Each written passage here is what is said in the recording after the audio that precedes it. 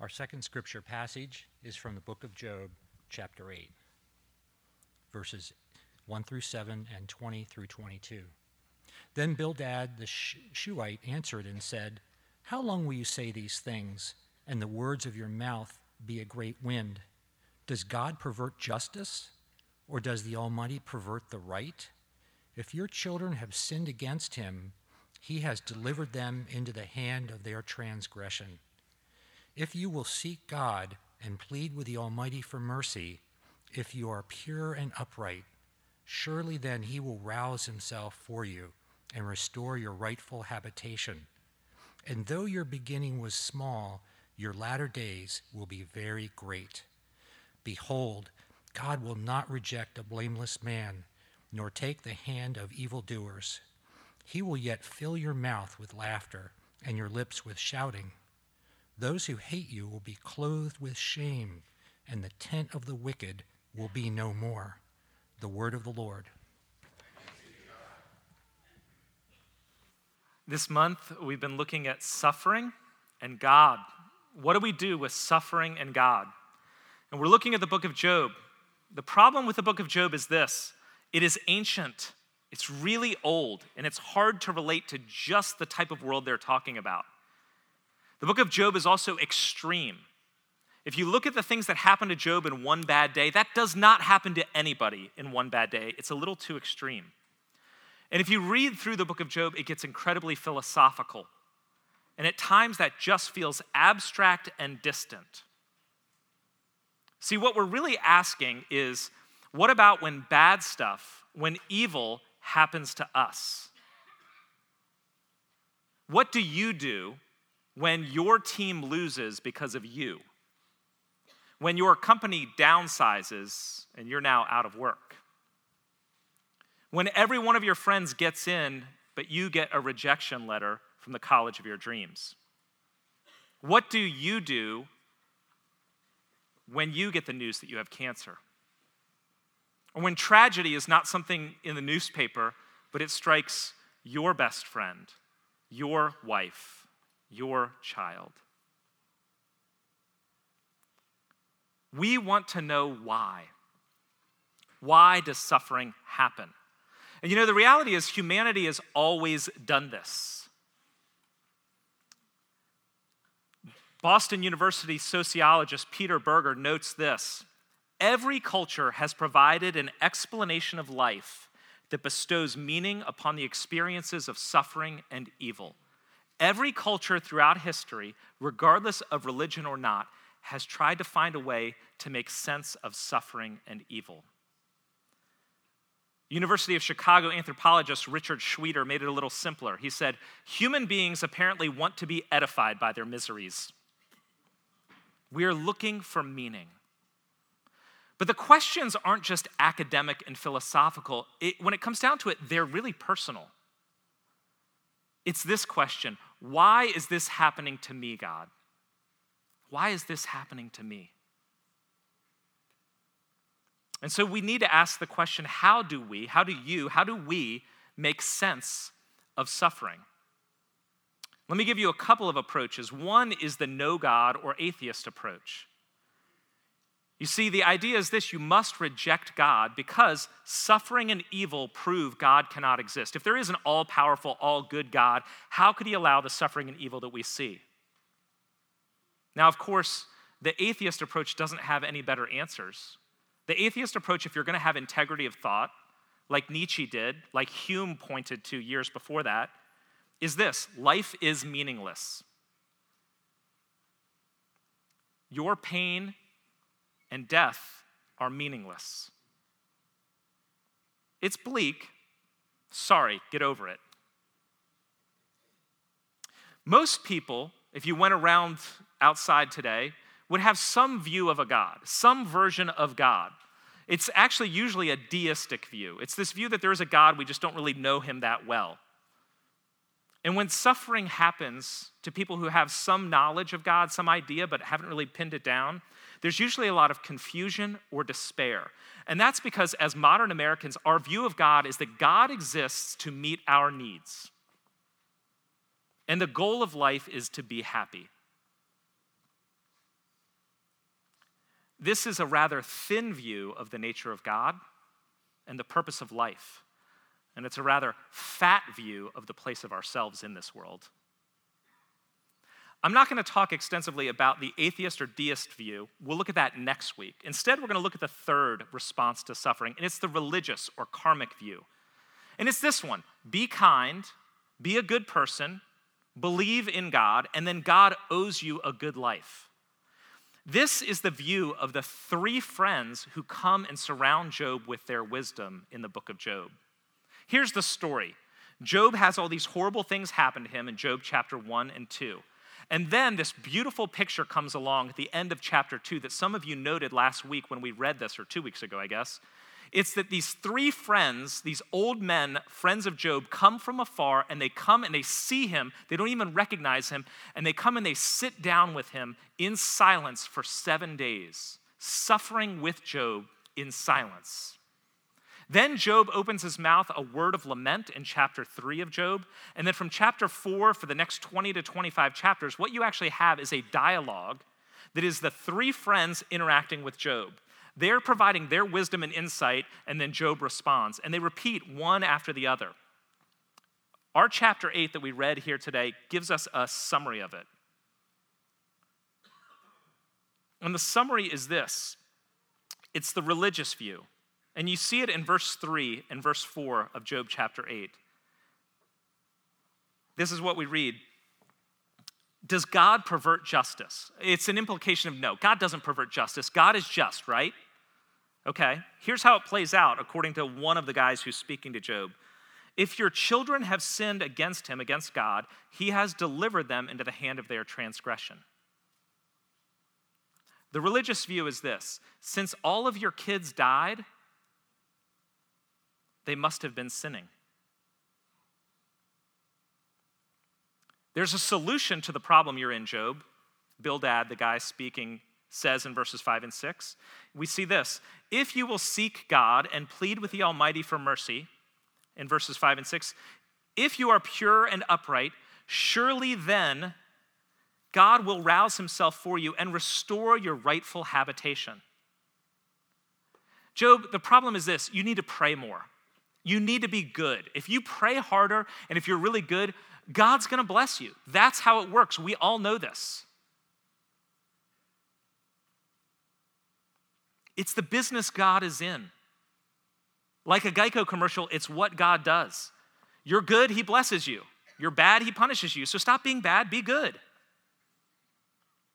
And then the summary statement that could really summarize the wisdom of the humanity of Job's day is in verse 20.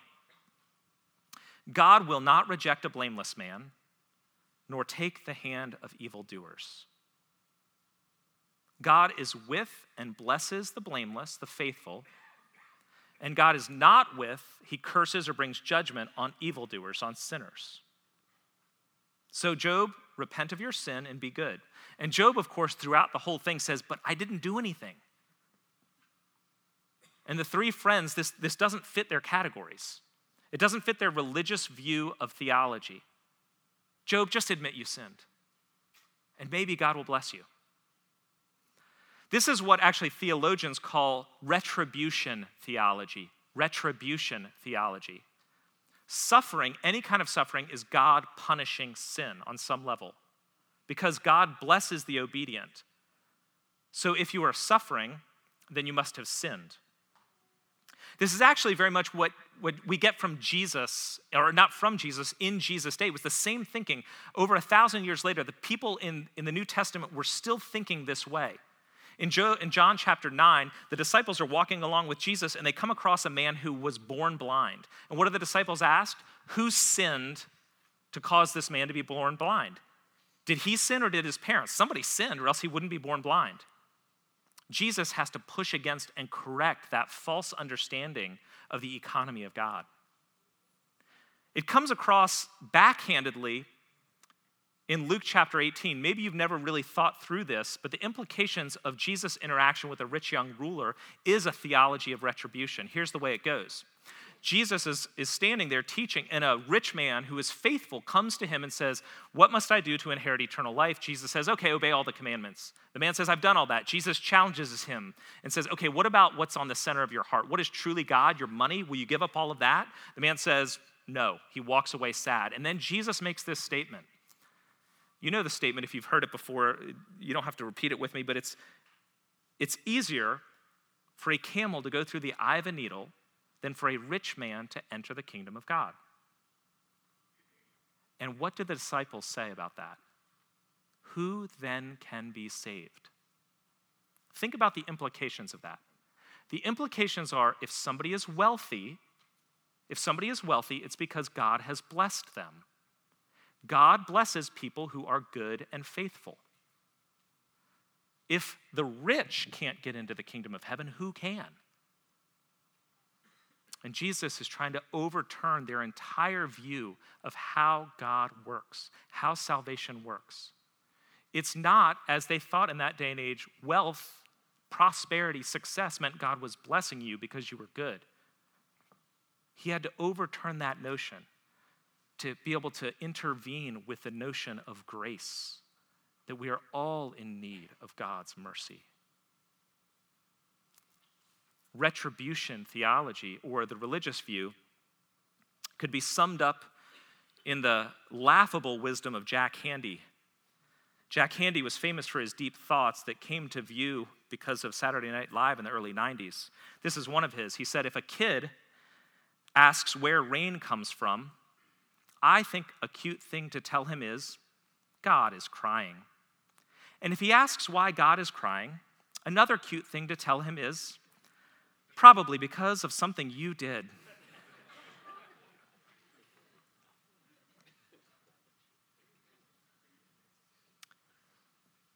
Many of us actually subscribe to this view implicitly. It's the religious view. We see it in phrases like, pay it forward, or, what goes around comes around. It's actually a root motivation for why many of us do good, give to charity, or even come to church. Just want to cover our bases. Keep cancer at bay. Make sure nothing horrible happens to us. The religious view of suffering has appeal. It fits the American understanding of earning something, or our innate childhood sense of fairness. Kids in the room, I'm going to let you in on something, okay? On Christmas Eve, many parents are terrified. Many parents are terrified because they realize the gift piles are not equal. And little Tommy, who may struggle with long division, is all of a sudden on Christmas morning going to become Einstein. He will figure it out. He will know the numbers do not line up, the dollar amounts do not line up, the sheer volume of gifts do not. He will know. He will become the smartest mathematician in the room because his sister's pile is bigger. And at 11 o'clock on Christmas Eve, it's too late. Mom starts wrapping up things. Here, have some wine glasses. It's just what you needed.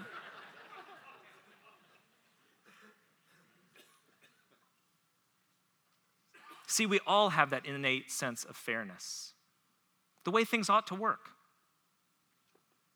The religious view of suffering also gives us a sense that we are in control. So long as things are going well and I'm doing pretty good, I can keep tragedy, even sickness, at bay. The book of Job, as you read through it, though, is pretty clear.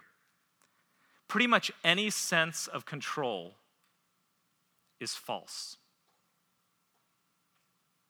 You see, the problem with a religious view of this world and of suffering comes when suffering actually comes. Because then we're left with who's to blame and how in the world can I get out of this suffering?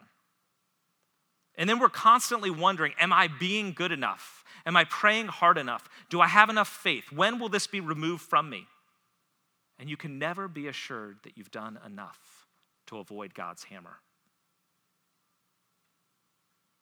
This is a wrong view of God, of the nature of life, because it is not in line with the gospel.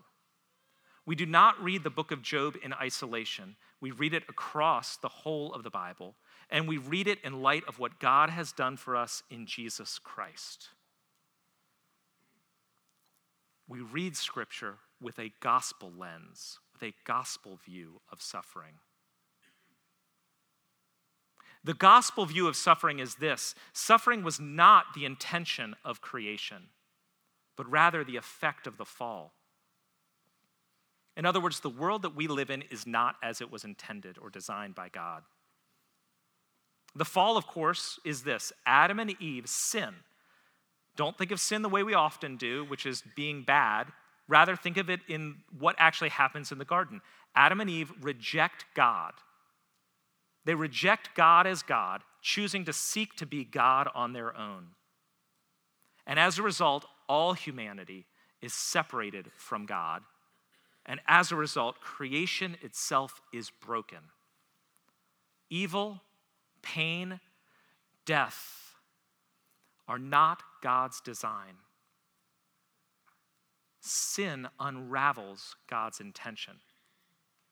Sin is taking the key and jamming it into the tire rather than putting it in the ignition. And the Bible says all of us are sinful. All of us are apart from God. And as a result, all of us experience the wrath of God, even now, because of our broken relationship with Him and in this world. And the question from a gospel view is, do you actually believe this? Do you actually believe that all are sinful and apart from God, and that includes even you? To really have a gospel view must start with having a view of our sinfulness, of my sinfulness. But do you view your own sinfulness in relation to others? Compared to others, I'm basically good. Or I'm not as bad as. Like you look around the school and you see kids who are worse than you. If you have any sense of that, any sense that you are better than or not as bad as the people on your street, or at least, one or two of the people on your street, that's the religious view. It's not the gospel. It's a view that may work when things are going well, but it is a house of cards when suffering comes. The gospel says we are all sinful. I am no better than any of you. But the gospel says God has come to suffer for us and deal with our evil and sin. In the incarnation at Christmas, we get God entering suffering and brokenness fully. God with us. God as one of us. Jesus. And on the cross, He fully bears the fall and our sin in Himself. Tim Keller, in the book Walking with God Through Pain and Suffering, talks about the bystanders and what they said to Jesus as He's hanging on the cross. They said, He saved others but can't save Himself. But those bystanders did not realize He could save others only because He did not save Himself. Only through weakness and pain did God save us and show us in the deepest way possible the infinite depths of His grace and love for us. We've said this before, I'll say it again. This is the gospel. You and I, we are more sinful than we're willing to admit. But we are more loved through Jesus Christ than we dare to imagine. Both of those must be true. To know the full love of God, you need to admit the full sin of you and fall upon the full mercy of Jesus Christ. Saving faith is not going to church or being good. It's looking to the cross of Christ alone to justify your existence, to give you hope.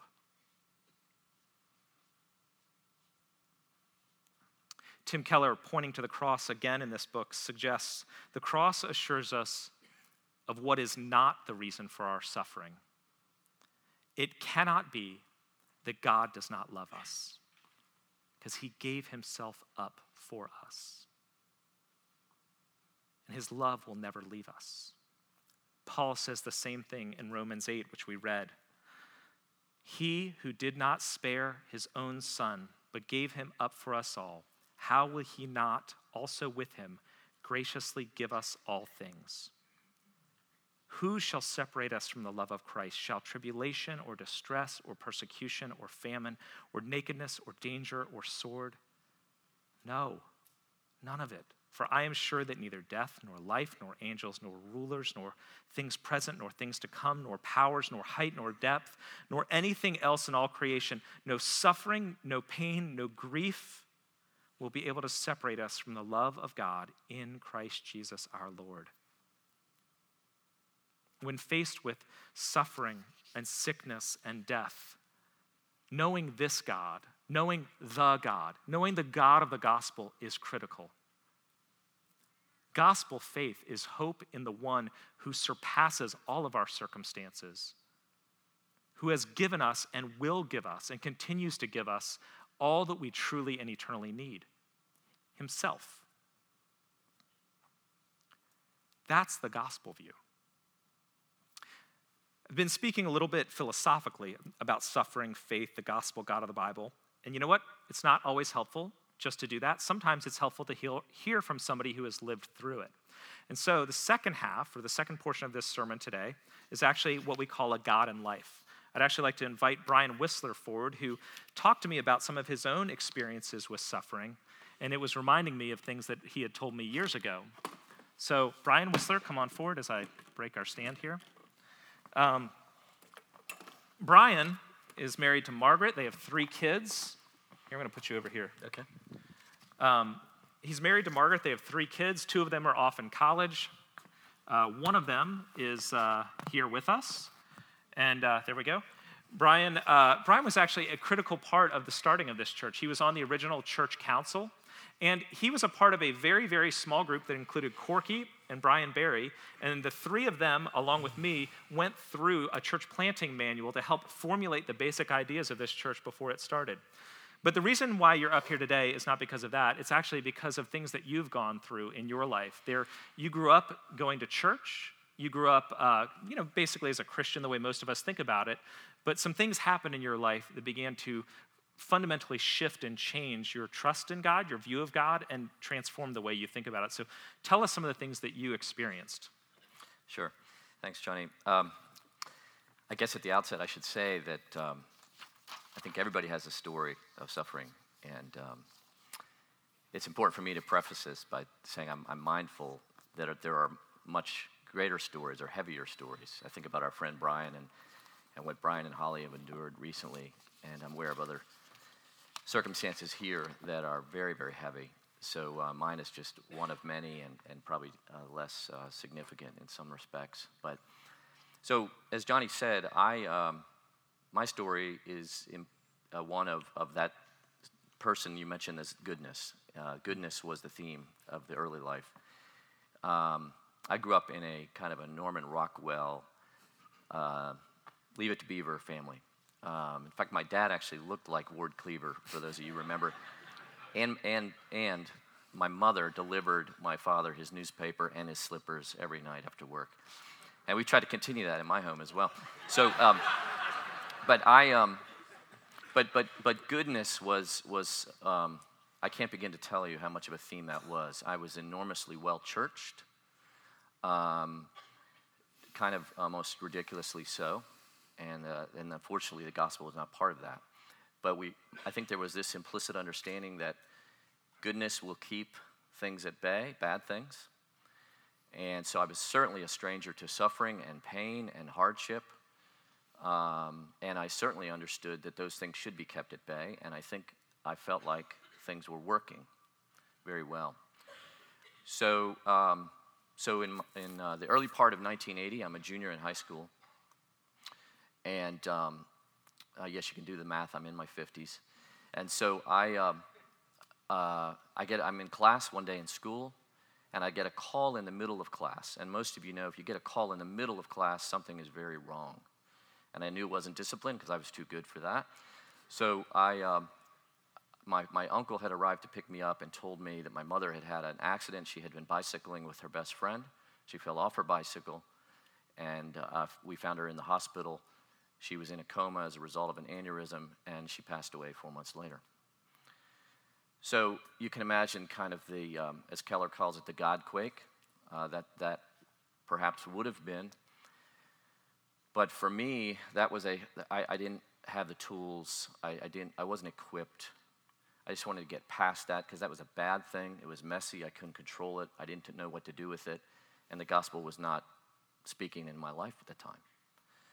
So my father, who said he'd never get married again, was walking down the aisle 1 year later and married a family friend who lost her husband. And she had 2 sons, and so everything was put back together again, kind of like the Brady Bunch. And so I thought, well, that's the way it should be. Everything goes back together. We move past that hard time. I have a new family. All is well. I had my one deal, right? I had my one bad thing. So fast forward 15 years later, I'm starting a family. I've got this wonderful family. I've got a great career, children. Things are going well. I'm in my first house. It's December of 1995. And I listened to a Keller sermon in December about the true meaning of Christmas. And he's trying to urge us to consider that Christmas really isn't about a Hallmark card of good and fuzzy feelings. It's really about the anticipation of the cross. And he urged the listeners to this message to pray that this coming year would be a year of real sober thinking about what Christmas is really about and how that informs our life and our understanding of the cross. So I prayed as after I heard that message. It was shortly before Christmas. I'm feeling good about Christmas, but I'm also feeling this is a good thing to do, kind of set the tone for the year, and ask the Lord to show me in the coming year some new things.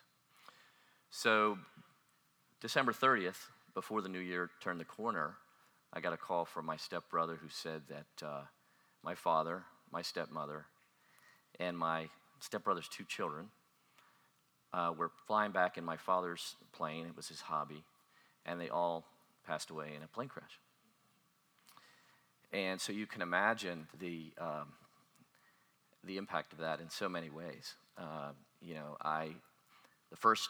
thought I was done.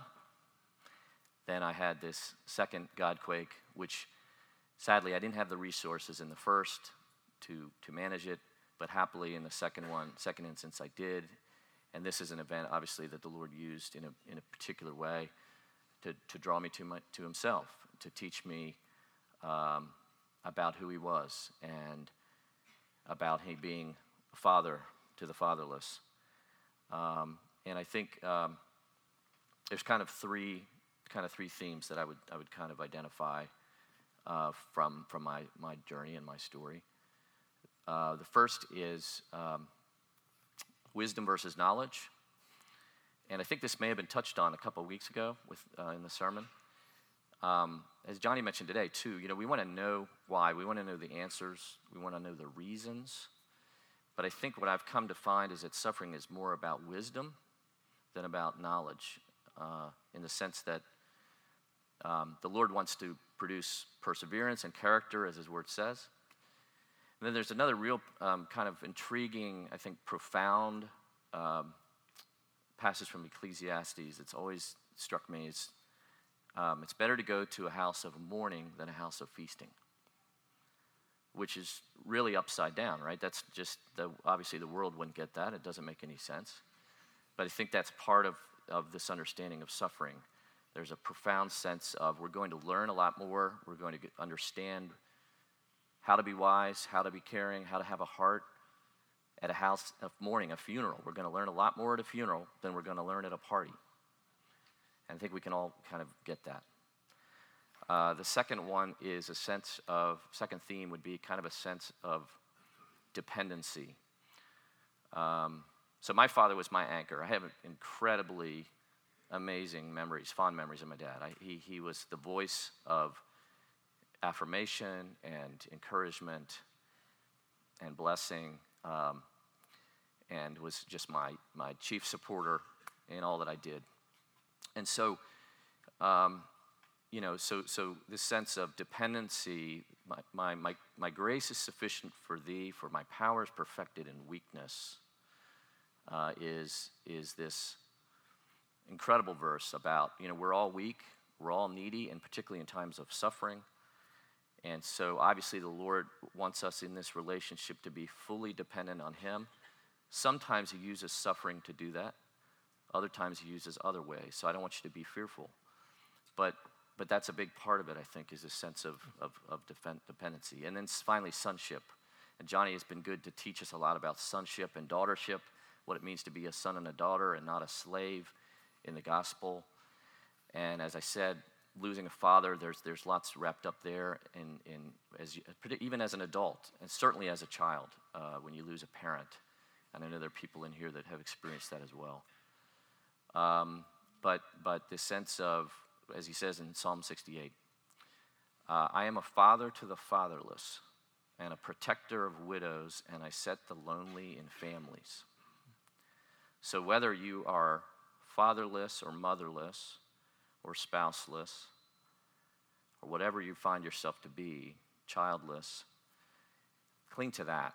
Cling to that sense that I am your father, I am your perfect father, and my goal is to be in deep relationship with you, for you to trust me.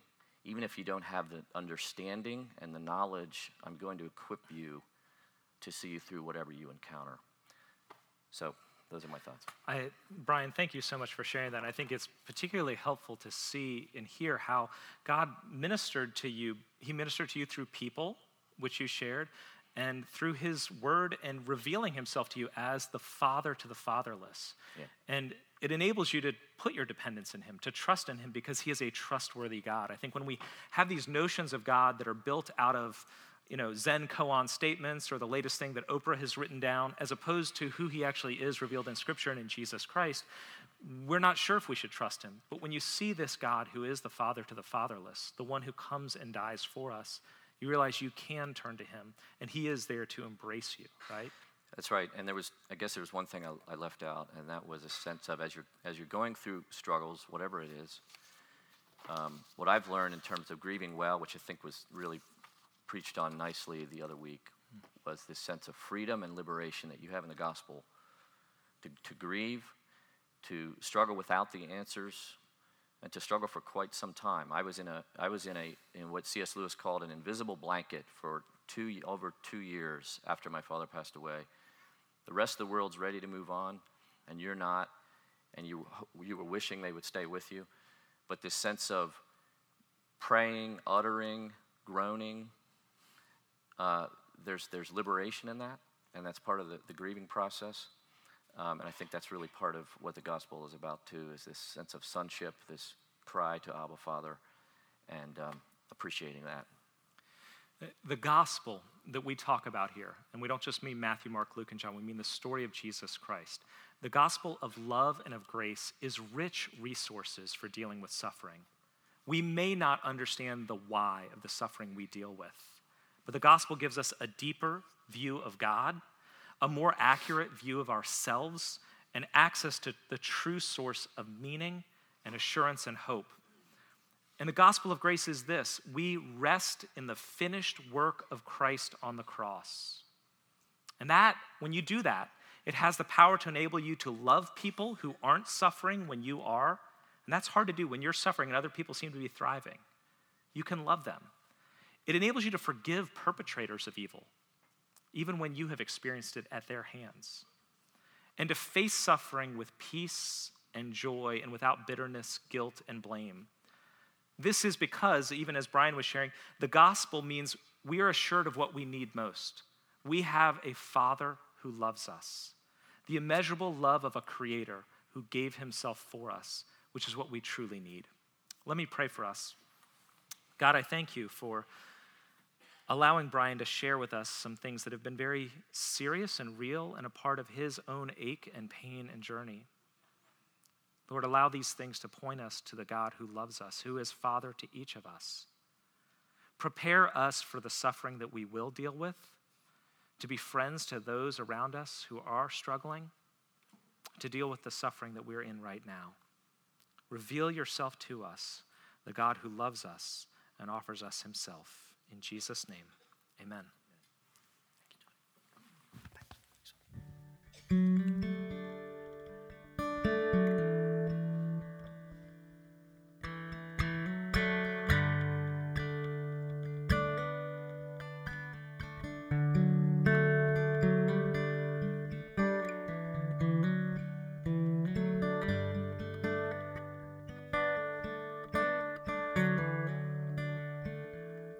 Be still, my soul, the Lord is on thy side. Bear patiently the cross of grief or pain. Leave to thy God to order and provide. In every change, he faithful will remain. Be still, my soul, thy best, thy heavenly friend. Through thorny ways leads to a joyful end.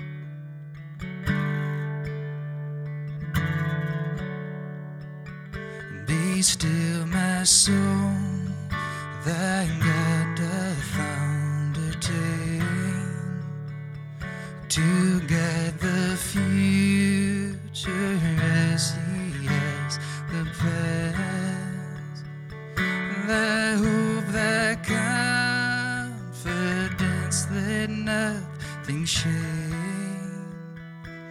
All now mysterious shall be bright at last. Be still, my soul,